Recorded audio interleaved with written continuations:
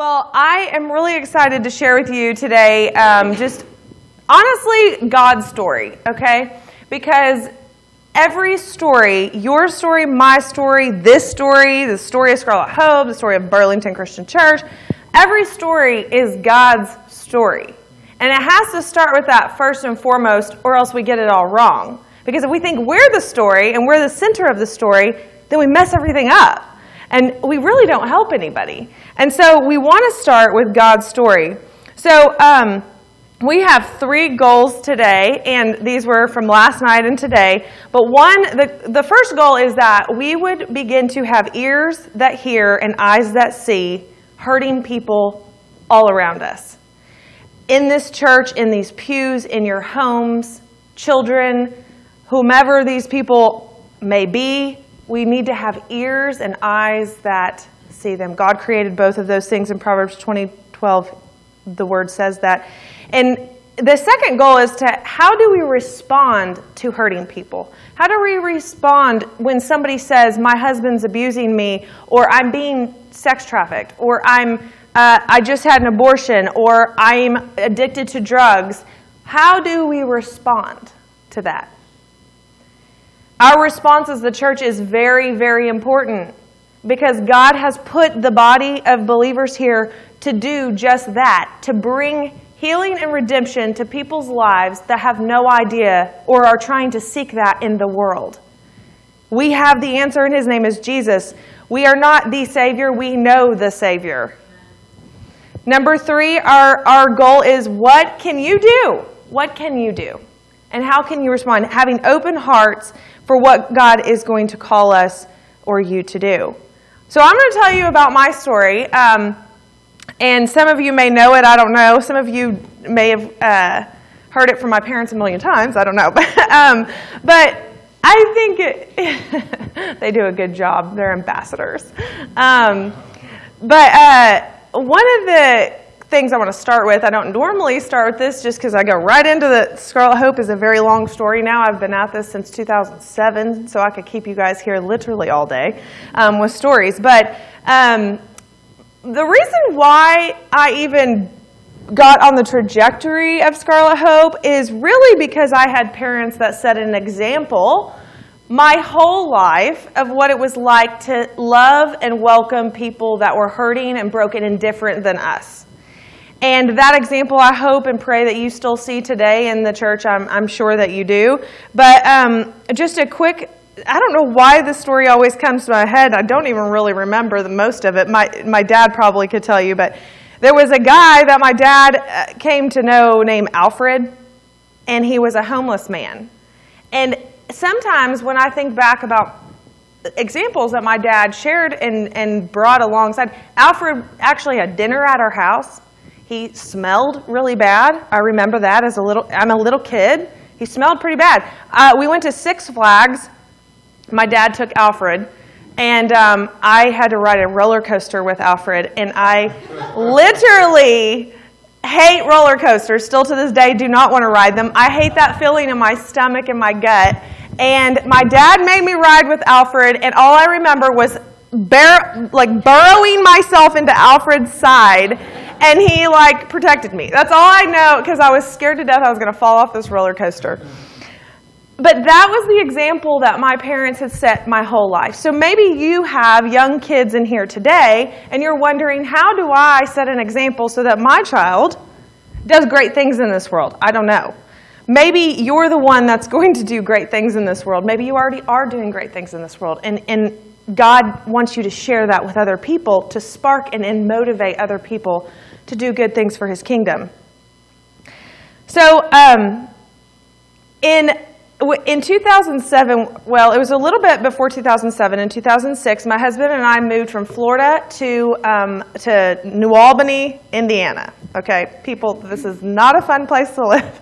It's really small, and I didn't want to live there. I moved from Clearwater Beach to New Albany, Indiana. Okay, this is a very sad move. But God obviously had a plan. He got a job at a church, and I started praying that the Lord would give me some way to use my life. So I had this example all the way up until I moved out of the house. And I mean, I've had it my whole life, even still beyond, but I was out of the house now. So, when you're getting to 18, 20, you're like, what is life all about? What am I supposed to do with my life? Some 20-year-olds I've come to know actually just want to party and live their life for themselves. But, yeah, help us, Jesus. But the reality is, I wasn't asking those questions. I wasn't doing those. I was already married at 21, and I was asking God, okay, if I'm going to be here on this earth, what do you want me to do? And for 2 years, it was about 2005 to 2007, my husband and I we would pray together and we would fast, and I would do crazy things thinking that this was going to lead me to the calling that God was going to call. And I had no idea what he was actually going to do. So an example of this is I would drive, New Albany is right across a huge river, the Ohio River, and you drive right into Louisville, Kentucky. Okay, it's 5 miles, it's like no big deal. And I would drive across the bridge, and there was, at exit 0 of Indiana, there was hundreds of homeless people all around. So on my way into work every morning, or a lot of mornings, I would pick up a homeless person, and I would say, hey, do you want to go get McDonald's? What do you want to do? Let's just, I'll take you to a shelter, whatever you need. Well, several times over and over, I would do this, and one of the women that I picked up, I never picked up a man, but I picked up a woman this one particular day, and she jumped out of my car while I was on the bridge, and I stopped and I asked her what she was doing, and she said she was seeing things and all this kind of stuff, and I was like, I have no idea how to respond to this, right? I didn't know what I didn't know. I just wanted to be helpful. I wanted to be useful, but I didn't know what I didn't know. So I literally was like, okay, that's probably not the calling for me. I don't know, but maybe I should just not do that right now. So it was a little while later in May of 2007, and when I would drive into work, every day that I drove into work, there was a triple X theater. And hopefully my talk doesn't make you uncomfortable, but if it does, maybe God is wanting to do something in your life. I don't know. But there was a triple X theater that I would drive by on my way into work. But I didn't know what this thing was. Most of the towns that my parents lived in were small towns, so they didn't have strip clubs and triple X theaters, or that I knew of.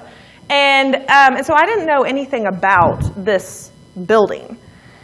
I drove by it, and I was praying on my way to work, and I heard the Lord as clear as day say to me, Rochelle, I am sending you 2 women in the sex industry to share my hope and my love.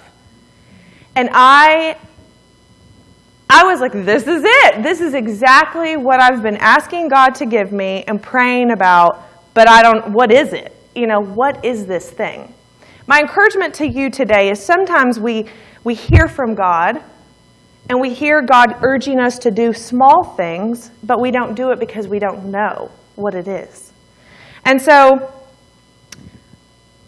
the moment that God chose to impress upon my heart that he was going to send me to women in the sex industry, I called my husband, and he knew that I was restless with, like, God, I need you to talk to me, call me, speak to me, something. And I called him, and I said, I believe God's calling me to women in the sex industry. Well, yes, that was a very funny day because he obviously also didn't know what was going to happen. But the words out of his mouth, I'll never forget, because my husband's a pretty, reserved guy, and he said, that's exactly what Jesus would do. And I was like, okay, now we're on to something. So I started researching all about the sex industry. What is it? Where are these people? Who are these people? Who are they? I started realizing that there are people like you and like me.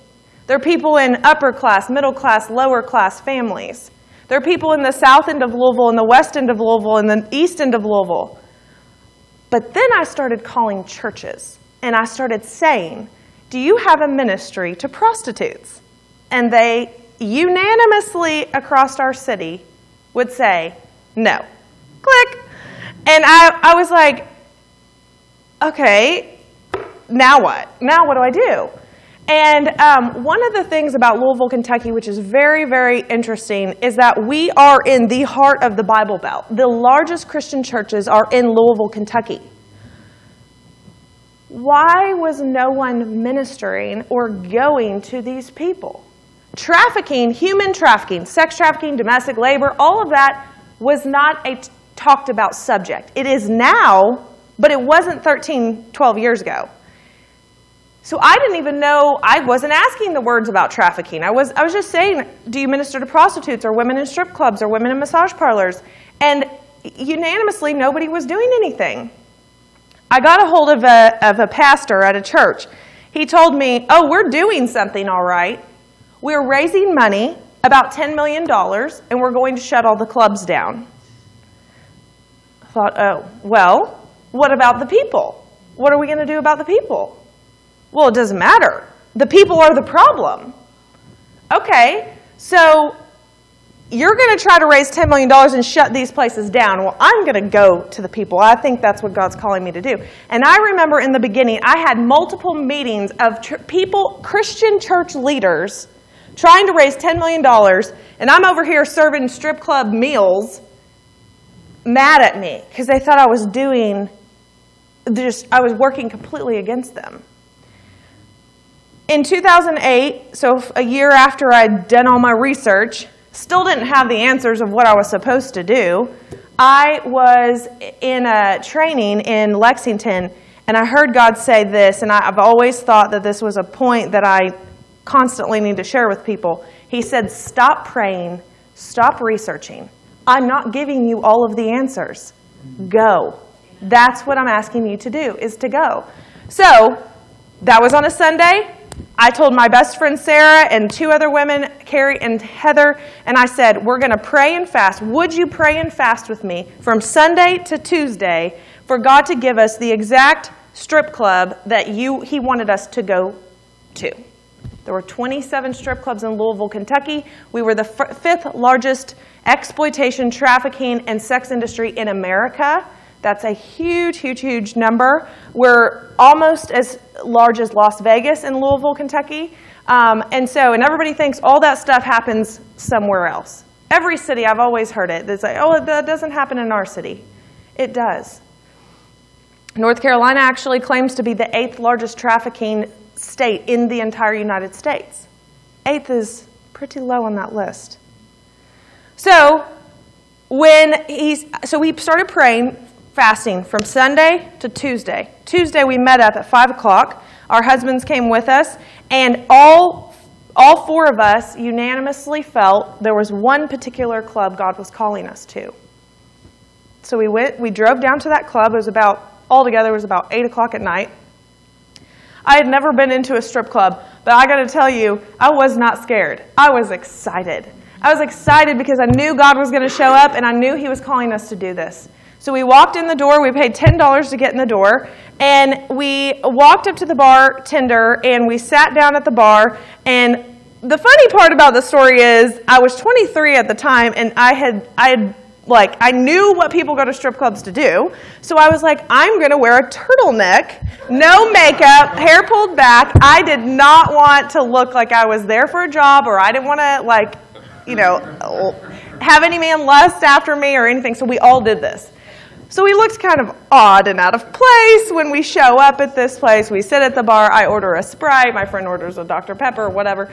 And I'm like, the bartender looked at us and she said, why are you guys here? And I said, honestly, people, I had no words. It's not like God gave me a step-by-step play. He said, I just want you to go.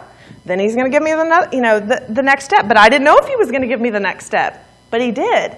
And so when she said that, the only words that could come out of my mouth were this: Jesus has sent me here to do something kind and loving for the women in this place. Can I bring a home-cooked meal in? I had no idea where that came from, but the Lord. She looked at me, laughed, and said, probably not here.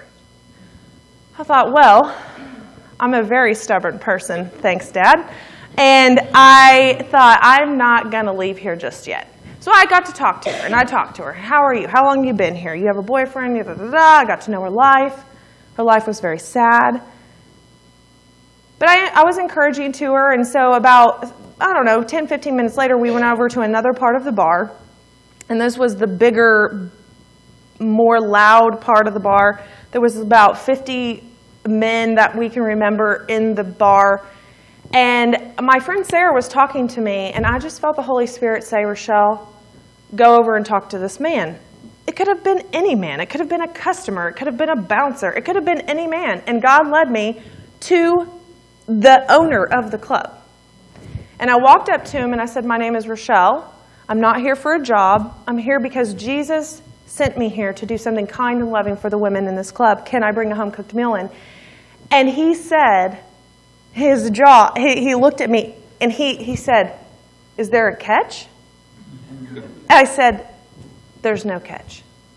Because at that moment, I didn't have a catch. And what I also didn't know is that people in this industry that have a drug addiction and have a relationship issues and were abused as a child and have domestic violence, trust no one.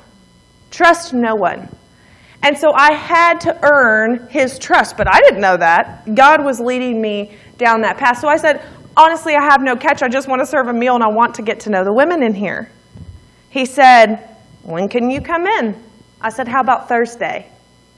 That was in 2008, and we have been serving in strip clubs every single Thursday night at 9:30 p.m. till 1 o'clock in the morning since 2008. We've served thousands and thousands, about 12 to 15,000 meals a year to women and men and families now all over our city. Our city has grown or decreased in the sex industry in certain ways and has grown in other ways. We have, instead of 27 strip clubs, we have 19 strip clubs now, and that's because of the decrease of women. But the online side of things have increased. In 2007, the iPhone did not exist. And that's part of why people in cities, when I go to different cities and do trainings, they don't believe the problem exists because they don't necessarily see it in strip clubs anymore and in other places. It's all online. And so when we started recognizing that the pattern of the industry was going to an online, that's where women were going, we started asking the Lord, how are we going to get to them? And this year we launched an outreach program to women that are online. We call it our text outreach. We text nearly 8,000 numbers in a given month with a 35% response rate of women coming to us saying, I need help. I need help. And we're one organization in Louisville, Kentucky doing this. The need is huge. I can guarantee if I was here in Burlington or Raleigh or Graham or wherever you live here, there would be the same problem. Because the problem is not that there are buildings that these people congregate at. The problem is that our hearts are hard and are sinful. And what people need to understand is that there is a Savior who came to free them from that. That they can be freed and forgiven for their sins. That they can be freed and forgiven and healed from all the sin done against them. Many people in this industry have been sexually abused as a child. Every single person that has ever come through our ministry has had sexual abuse under the age of 18. And we ask ourselves, when I meet a 30 or 40, 50-year-old in the strip club, why? How could she be here? Well, the reason why is because things before she was even developed, right? The front part of your brain doesn't even develop until you're after 21. So before she's even developed, all of that stuff started becoming distorted and twisted, and the enemy begins telling you, this is all you're worth. Now you have something, you get older, now you have something you can either get back at people with, or this is truly all you're worth. And so we meet these women, and we meet the women and the children and the families, and we're telling them a different story. Sometimes it's sweet to their ears, sometimes it's not. Sometimes it's very painful. Walking through your own story, understanding your own pain and suffering, as well as suffering and pain done to you, is very painful and is very hard. And that's one of the things I wanted to reiterate today, is that when somebody comes to you, or when somebody walks in your door, or comes to the church and says, I've been abused, or I'm being abused, or I was the abuser, first of all, it takes courage to even admit that. And so we have to have tender ears, and we have to be slow to speak first. We must understand, and let me tell you, we don't understand. If a woman has been raped and you have been raped, you don't have the same pain. You don't know exactly what they've been through. And that's the one misconception about people all over the place. It doesn't have to be just the church. They say, oh, I know exactly what you're going through. No, we don't. You weren't there. I wasn't there. So understanding, being slow to speak and quick to listen is very, very, very important with people that are hurting. One of the things, you can't really see this, but can you go to the Who We Are slide? I just want to reiterate something. So the one thing that I wanted to just point out about our mission statement is Scarlet Hope exists to share the hope and love of Jesus Christ with women in the adult entertainment industry. That's simple. That's our mission. That is our mission. And so if you are here today, I even encourage people, what is your mission? What is your mission? Make Jesus Christ known. How can you do that in every single way, in every single relationship? One of the things in our vision statement is saying yes to all that God asks us to do, reaching people for His glory, which comes from Luke 9:23. We know we are called to simply love God and our neighbors, Mark 12:30. While we see the Spirit transform their lives. One thing that I've learned across the years is that the reason a lot of times why broken people are afraid, or hurting people are afraid to come forward, is because they're going to be more hurt by the person that they're telling what they're telling to. And sometimes for us, that can be really intimidating, because we can say, well, then what do we do? What do we do? And we stress at Scarlet Hope, one quick thing is safe people. Are you a safe person, and do you have safe people to go to? What does it look like to be a safe person? What does it look like for this place to be a safe church? One of the things that we talk about often is we don't fix all their problems. A lot of times that whenever somebody comes to us and they say, I need this and I need that and I need this and I need that. Oh, but by the way, my boyfriend last night just gave me a black eye. We all the time, most of us want to say we want to focus on the black eye. But here's the problem. People are the experts of their own lives. Okay? If you come to me and you say, oh, I need transportation, but my boyfriend hit me last night, but I'm asking for transportation, I only focus on the black eye, I will not be helping you in the best way possible. Because the best way possible is what that person wants or needs. You and I may see the bigger picture of something, but that's not going to ultimately earn trust and allow that person to be in charge of their own life. Does that make sense? Did I say that correctly? There's a saying that, I don't know, the Lord gave it to me, but the lost do not need to be rehabilitated. The lost need to be resurrected.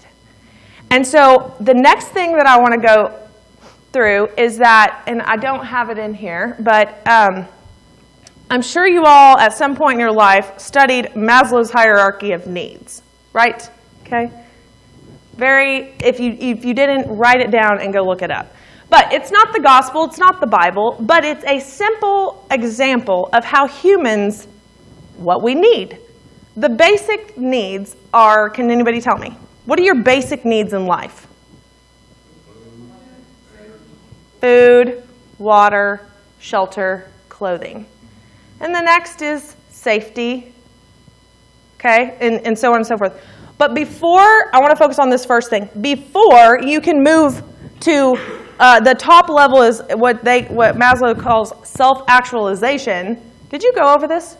No. Okay. Self-actualization, which means you actually realize who you are, your identity, and you can love yourself and all those types of things. Before you can ever even get there, you have to have the basic needs met. So as a church, as a people, as a person, as an organization, are we meeting the basic needs first? I don't know. I was talking to my dad last night. I said, what organizations does Burlington partner with in the community to help provide those things? Because the church can't be all things to all people. Scarlet Hope is a parachurch organization. We are a bridge to the local church.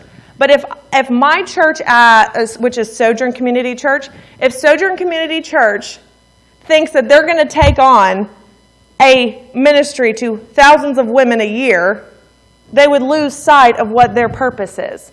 So my job is, I have this mission over here. We deliver them to the church, Lord willing, and the church, we have taught, trained, and equipped several people in the church to come around them and help people like that. And that's another thing that I'm really passionate about, is that when that woman walks in that door, or that man walks in that door, or that child walks in that door, that they feel welcomed, that they feel accepted just as they are. Not because they got cleaned up and they came to church in their Sunday best, but because they are accepted, you are accepted just the way that you are. A woman that I knew many years ago, her name was Alabama, and she was much older than I was. Sorry, I need a drink. My throat. So she was much older than I was, had a couple of kids that were older, was dating the bouncer of a club. She was a dancer at the club, had been there many, many, many years. And I had befriended her in the club, and about a year after her and I became friends, we would have coffee or lunch outside of the club. I asked her if she wanted to go to church with me. No, saying, do you want to go to church wasn't the first thing that I asked her. Could Alabama have died between the time I asked her? Sure, yeah, absolutely. However, I knew that she had had sexual abuse inside the church, and me asking her to come to church with me was going to take time. So I didn't ask her right away. About a year in, I said, would you like to come to my church? Well, I made the mistake of thinking that my church at the time, I don't go to the same church, was safe. And when I went to go pick her up, it took every ounce of her being to show up that day to go to church. I mean, I remember her calling me multiple times, just saying, what do I wear? And I would say, wear whatever you want. That's not what church is about. Wear whatever you want. Understanding that I could pick her up and she could be inappropriately dressed. And guess what? That's what she was.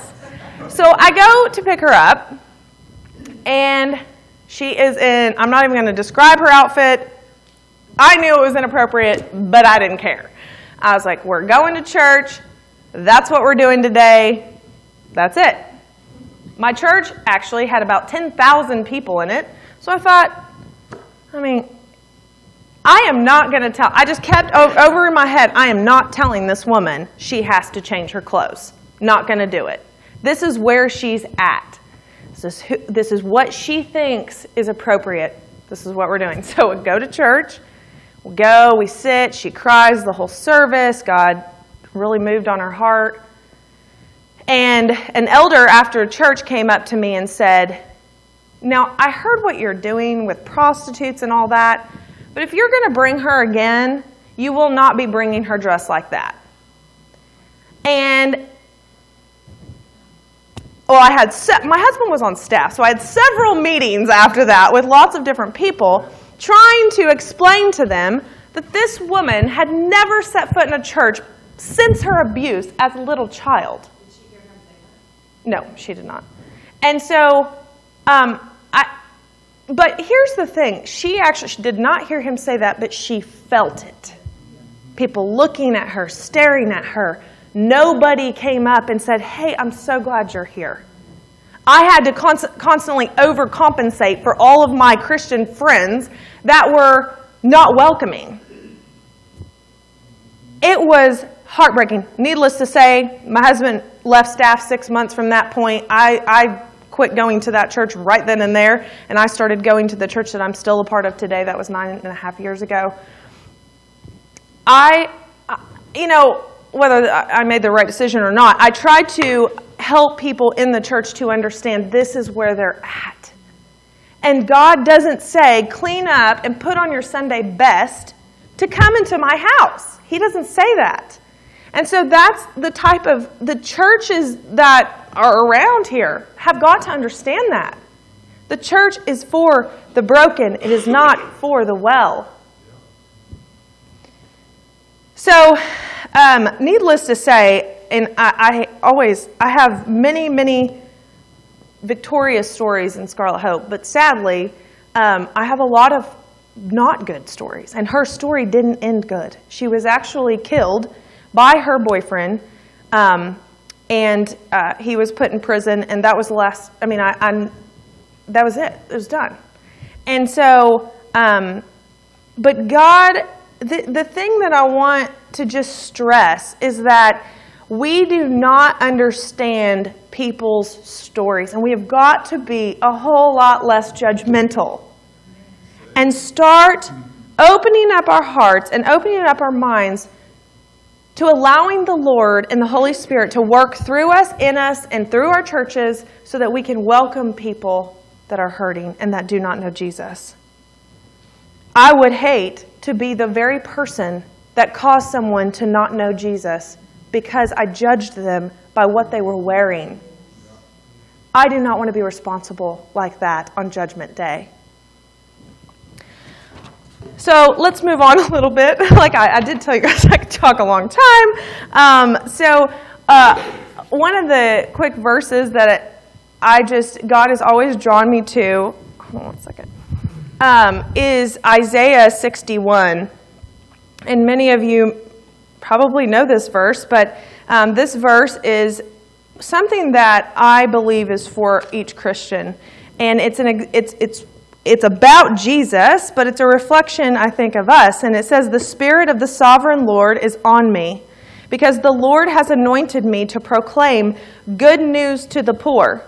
He has sent me to bind up the brokenhearted and to proclaim freedom for the captives and release from darkness for the prisoners, to proclaim the year of the Lord's favor and the day of vengeance of our God, to comfort all who mourn and provide those who grieve in Zion, to bestow on them a crown of beauty instead of ashes, the oil of joy instead of mourning, and a garment of praise instead of a spirit of despair.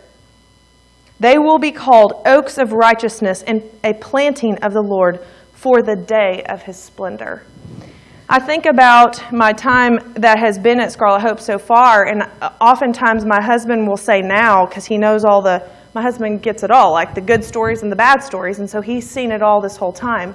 And sadly, no one, besides my family, is still with me along this journey. We've seen people come and go, and that's part of being in ministry. That's part of being working with people in this population, is that people are quick to give up on people. When they don't do, or when someone doesn't do what you want them to do, it's easy to walk away. It is very hard to stay the course. And some of the women that I work with, and even the men that we work with now, we say, I'll give you this example. 2 weeks ago, or I've been gone for 3 weeks. 3 weeks ago, I had a woman who I've been working with for 3 years. She got pregnant she is 22 years old. She got pregnant by a 55-year-old man who was her drug dealer. And he told her, "You are not having this baby. You are having an abortion." She came to me in the middle of the club and told me that he wanted to pay for her to have an abortion. And of course, I am completely against abortion. Completely. I sat there with her, and as she's crying to me, that she doesn't want to have the baby because she doesn't want to be connected to this abuser.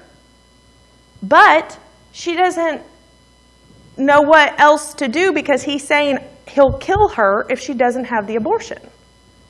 And I said, well, what about adoption? Let's talk about adoption. He said he would not have any of it. So in the middle of this, okay, I'm like, God, all I could say is like, God, like, I don't know what to do, right? I want to say, like, if you do this, I'm not going to have a relationship with you, right? I could have said that. It would have been easy to walk away from her because it was painful for me to understand and to even comprehend. However, I sat there and I told her the gospel. I told her exactly what Jesus did for her and exactly how she can be free. And despite what she may do the next morning at 8 o'clock in the morning, which was, at that time, it was only 7 hours away, that I would still love her no matter what. Whether you agree with that statement or not, I don't really care. The next morning, she went and had an abortion. I did not know that she did that until 2 days later. 2 days later, I had every prayer person praying around the clock that morning at 8 o'clock. She called me 2 days later, and she said, she didn't say anything, actually. I said, you did it, didn't you? And she said, yes. I said, why are you calling me? She said, because you love me. And I said, I do. And she just wept and wept and wept because she didn't know where else to turn. But praise be to God that she didn't that second turn to drugs or back to the abuser. She turned to us. And I was able to talk to her and pray with her and counsel her about what the Lord wants to do so desperately in her life. And even though she's done this, yes, we talked about forgiveness and repentance and asking for forgiveness. But she's not in that place yet. It would be very easy as a Christian to walk away from someone like that. But I have every hope in the world that she will come to know Jesus Christ.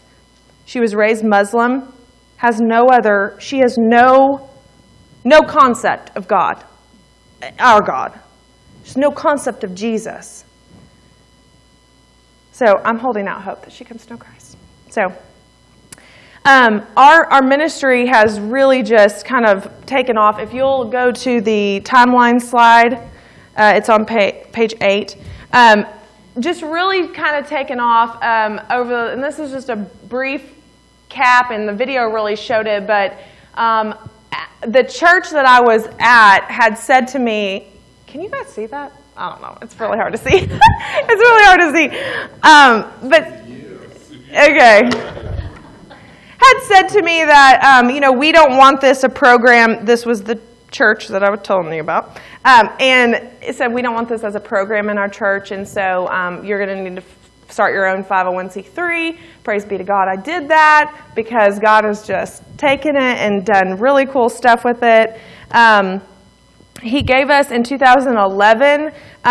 My husband, before 2011, had taken in a mom and her 3 kids that we found in a strip club parking lot. She was dancing while the kids were sleeping in the van because they were homeless. And so my team called me and said, there is a mom and her 3 kids, and we can't get them in a shelter. Tonight, would you take them home? Well, she ended up staying in our house for 3 months.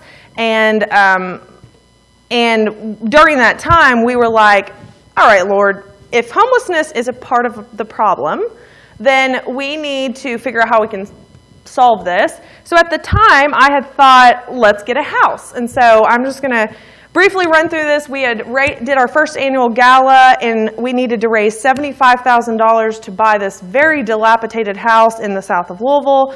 And we raised the money, and then the lady who owned the house would not sell us the house. And I was devastated, and it was only 900 square feet large. And I was thinking, this thing is a piece of junk. To this day, God's justice is great. It's still a piece of junk and still sitting there. And she hasn't sold it. And so, but 2 months later, God gave us a 12,000 square foot home in the beautiful heart of Louisville on the East End.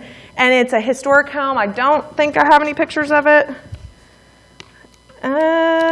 Yeah, I don't think so. But No, in the little, see that big house? 12,000 square feet. We housed 10 women out of trafficking and exploitation there the year that we got it open. During that year, though, we were helping, our numbers were about 380 a month. And so 10 beds seemed very silly when there was 380 people. So we decided, okay, what are these people asking for? So that's another thing that I want to point on, is that when somebody comes to you in hurt or need, what do they need? What do they need? Okay? And asking, what do you need? And so I started surveying a lot of the women, and they said, I just want a job. I could pay for my own house if you would help me get a job. I can't live on $9 an hour or $8 an hour. Our minimum wage at the time was $7.50. I can't live on that with 3 kids. So how can I get a job? So in 2014, all of our residents graduated the program at the time, and we shut the housing program down and opened up Scarlett's Bakery. And so Scarlett's Bakery, yep, you can see it up at the top left here. And it has been able to employ women coming out of exploitation and sex trafficking. So my mom, who you all have gotten to, I'm sure, eat her baked goods, baked my whole life. Her maiden name is Baker. I just would assume that's why. But taught me how to bake. So I started making wedding cakes. I don't know when. I don't know when I started doing it as a hobby. But one of the things was how can I teach someone what I know? And I only knew at the time I hadn't gone to school for culinary, but I was I know how to bake. People hire me to bake, so I'll teach them how to bake. It's something really cool, though. I don't think it's on this timeline. In 2002, it was before I married my husband. I was already dating him, though. His dad had us write on a piece of paper, it was at Thanksgiving, dreams, thorns, and challenges. And on my dreams in 2002, I wrote, have a bakery for women.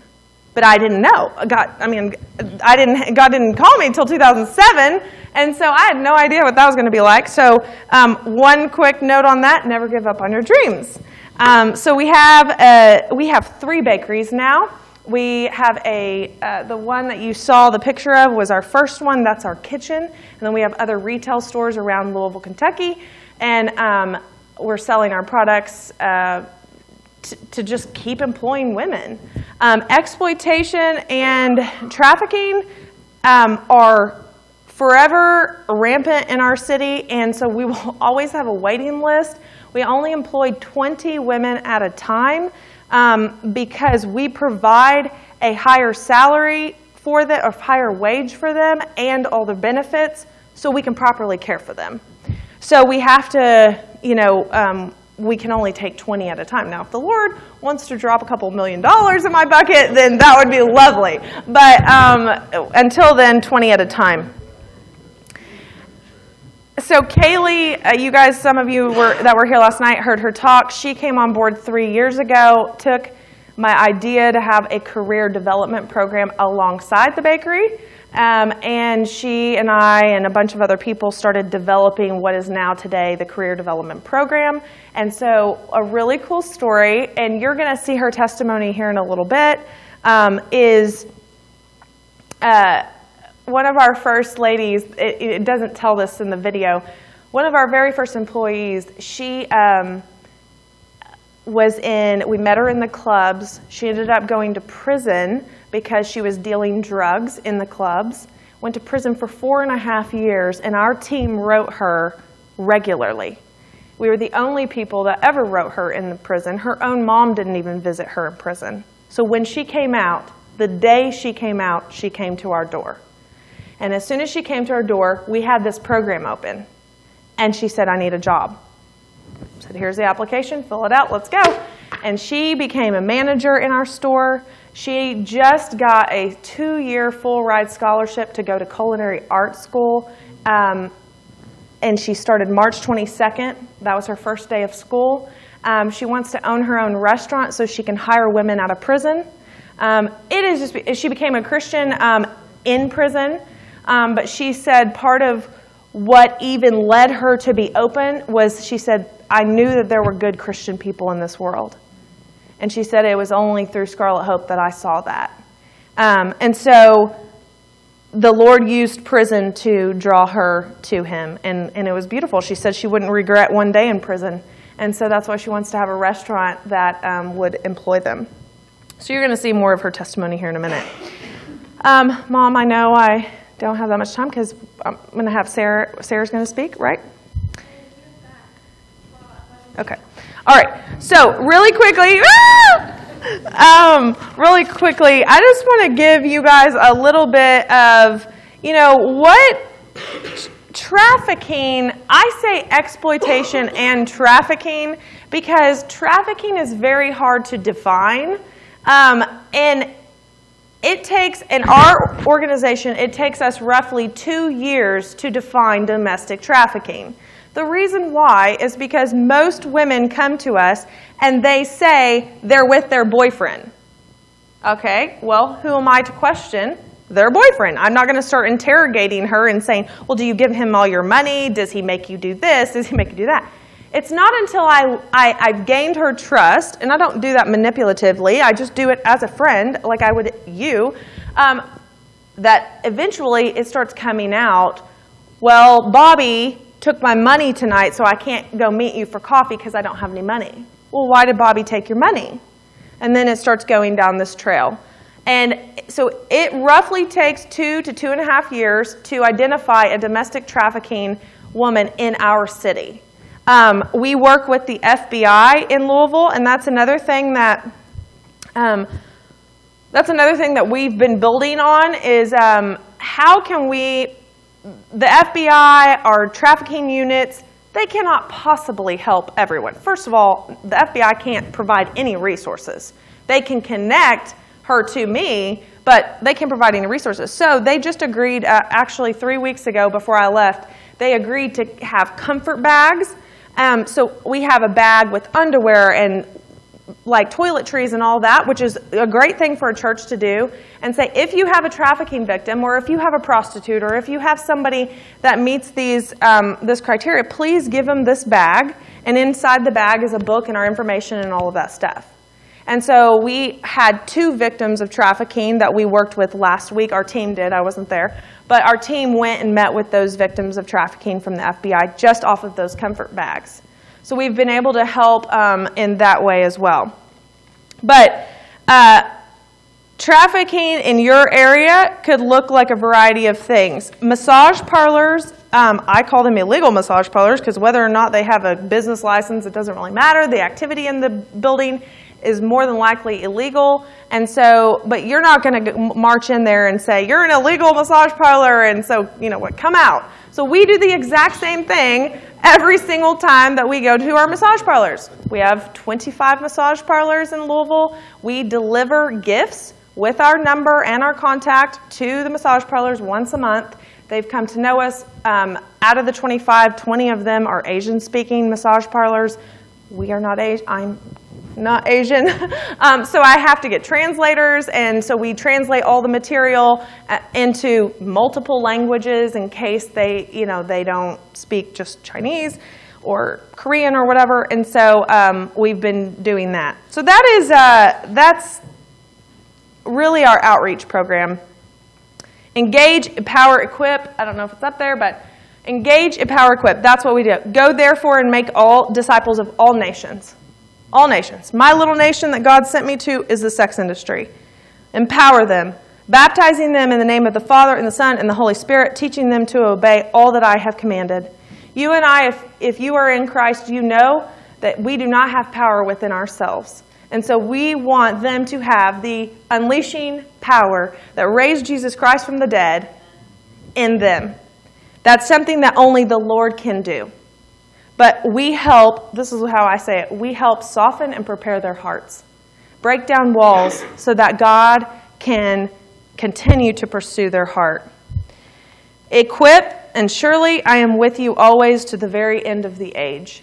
God is with us. People say to me all the time, and we're going to have a Q&A at brunch right? Yeah, a Q&A at brunch. And so you can ask whatever kinds of questions. But people say to me all the time, well, isn't this dangerous? I'm like, well, I'm still standing here and 13 years later. So, I mean, have I been in harm's way? Yes.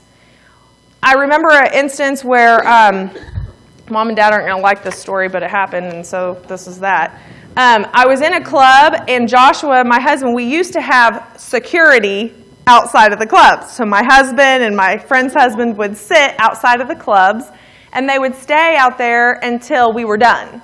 And then, but if anything happened, they would, or we could call them, and they could, I don't do what, I don't know. But, but I was like, just call 911, but they would sit out there. And so, I was in the club, and my husband and this guy named Jason had witnessed an altercation outside of the club with somebody, and the altercation came into the club, and then they fired gunshots at each other, but while myself and my friend Carrie were in the dressing room of this strip club.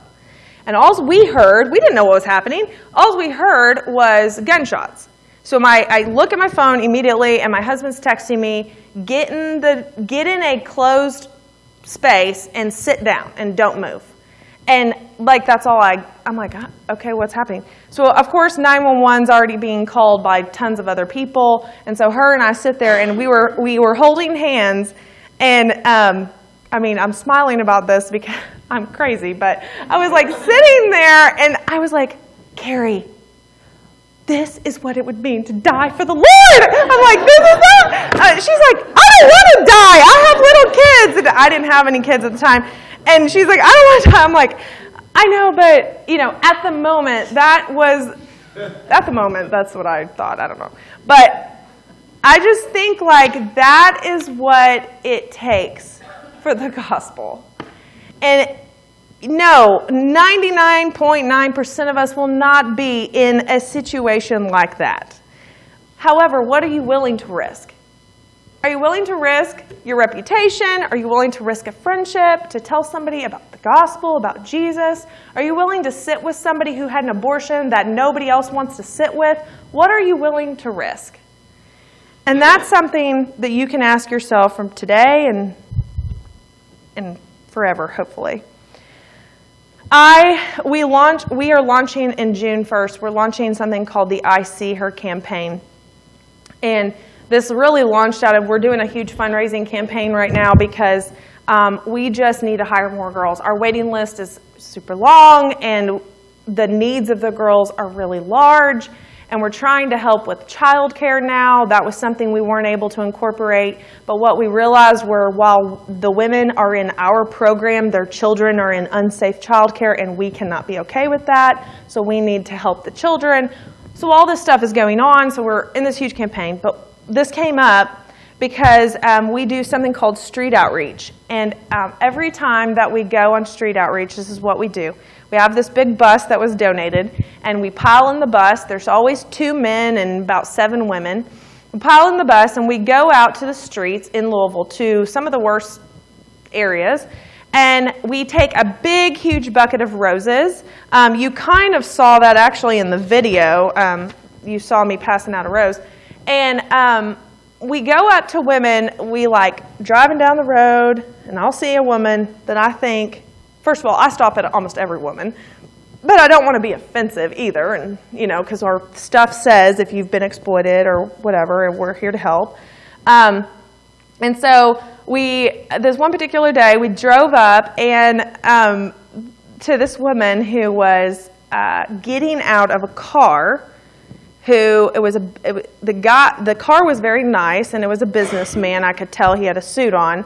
But she jumps out of the car at the corner and just immediately shoots down the street. And so our bus was right behind this car, and he pulls off to the left. And I was like, without a single second, I jump out of the car. I said, give me a rose, give me a bag, and we're going towards this lady. So we start walking down the road, and it's on a really busy road. It's like the notorious road in Louisville that has all the crime. It's called 7th Street. And we're on 7th Street, and I'm literally like, she's walking ahead, and I'm like running, walking, because I don't want to scare her. And so as soon as she would be like, kind of turn around, I'd be like, I'd stop, and I'd say, Miss, Miss. And I had a rose in my hand in the bag, and my friend Carrie was with me. I have a lot of Carries in my life, I just realized. And this was a different Carrie. And so I'm walking in with the rose, and I'm like, Miss, Miss. And so we run up to her. And as soon as we get to her, I realized she had headphones in.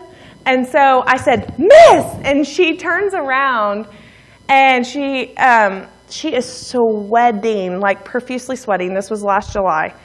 And I said, she takes out her earphones, and I gave her the rose, and I said, I saw you. The second I said, I saw you, she immediately started crying. And I said, and God sees you. And she was like, she said, I just turned a trick and sold myself. God doesn't, he hates me. She went on this whole long tangent about how she was unworthy. And in that moment, I was able to share Christ's love with her in the gospel. And I was jumping up and down. I didn't even know I was jumping up and down. I was so excited that I was getting to see her and meet her. And the van took a video of me jumping up and down because I was so excited. And I said, can I pray with you? And she said, my pimp, I was like, had my back. There was a car coming up this way, so I couldn't see a black car. She said, my pimp's right there. And I said, okay, I don't want to get you in trouble. And she said, this means more than anything. I said, can I hug you? And she said, you don't want to touch me. And I said, yes, I do. And I grabbed her and I hugged her for like what seemed like forever. And her pimp pulled up right beside us, and he said, let's go. And she had to get in the car and leave. About a week later, she was found dead on the side of 7th Street that next week. The police actually asked me to identify her face because they couldn't find anyone to identify her. And I remember God saying, you saw her, and I saw her. And so we're launching this I See Her campaign because there are women, men, children, everybody hurting, that they don't think that they're seen by God, let alone you or me. And so I challenge you all, before we watch Robin's video, I challenge you to see her. And when you see her, you respond. So watch this video. This is of a woman that God has redeemed. With my grandma and playing Nintendo with my brother and going to church with my granny and then having Sunday dinner was the happiest times when I was little. And then things changed. My mother came and uprooted us and took us to Florida. And that's where the nightmares began, While I was in Florida, my stepdad was very physically abusive. Our neighbor, who was our babysitter, he was very sexually abusive. He abused me for 2 years, made me feel dirty, made me scared, said he was going to hurt my family, hurt my little sister if I told anybody. So I just kept that to myself for a really long time. After 3 years, we went ahead and came on back to Louisville. My dad, my biological father, decided that he wanted to start seeing me on the weekends, and when he did, he noticed that I had bruises and burns, so he took us away. He went to CPS and had CPS take us away. When I was 10, when I was living with my dad, I really thought things were going to be better. But then a whole different kind of sexual abuse happened. And it happened for 3 years that way with him and my stepmom. A whole new terror. Initially, I started hanging out with an older crowd. Started smoking pot and drinking. That's where I was introduced to the numbness. Unfortunately, I was a wild child at that time, so I was ripping and running, and I started working at Save Lot, and I met Chris, my future husband. Eventually, me and Chris, we got married. We had our first child, and everything was good. I thought everything was going to be so great. With our second child, I ended up running away. I couldn't take, and that's all I know is running. And I ended up going to the clubs to make money because I wanted to be able to take care of them the best I could on my own. And that led me to jail time. You know, I got involved with the wrong guy, and I just knew that it was time for change. While I was in jail, I was reintroduced to Scarlet Hope. I had known them because they would come into the clubs and bring food and talk to us about God, but when you're doing the things that you're doing, you know, you really don't feel comfortable. So I used to run from them. But with them sending me letters while I was in and cards, you know, telling me how much, you know, they want me to be a part of their organization, that they loved me and all this, it helped my emotions and my change. It's like God sent them there just at the right time of my life, that they could, when I get out, they could help me grow like they have. The career development program has helped me build skills to become the person that I am today, to help me get the scholarship that's coming from me being a manager at the bakery. I love to cook so much, and I love watching people enjoy my food. So I figured I'm going to open my own restaurant, and I'm going to, you know, help people that come from troubled backgrounds to get their life back in order.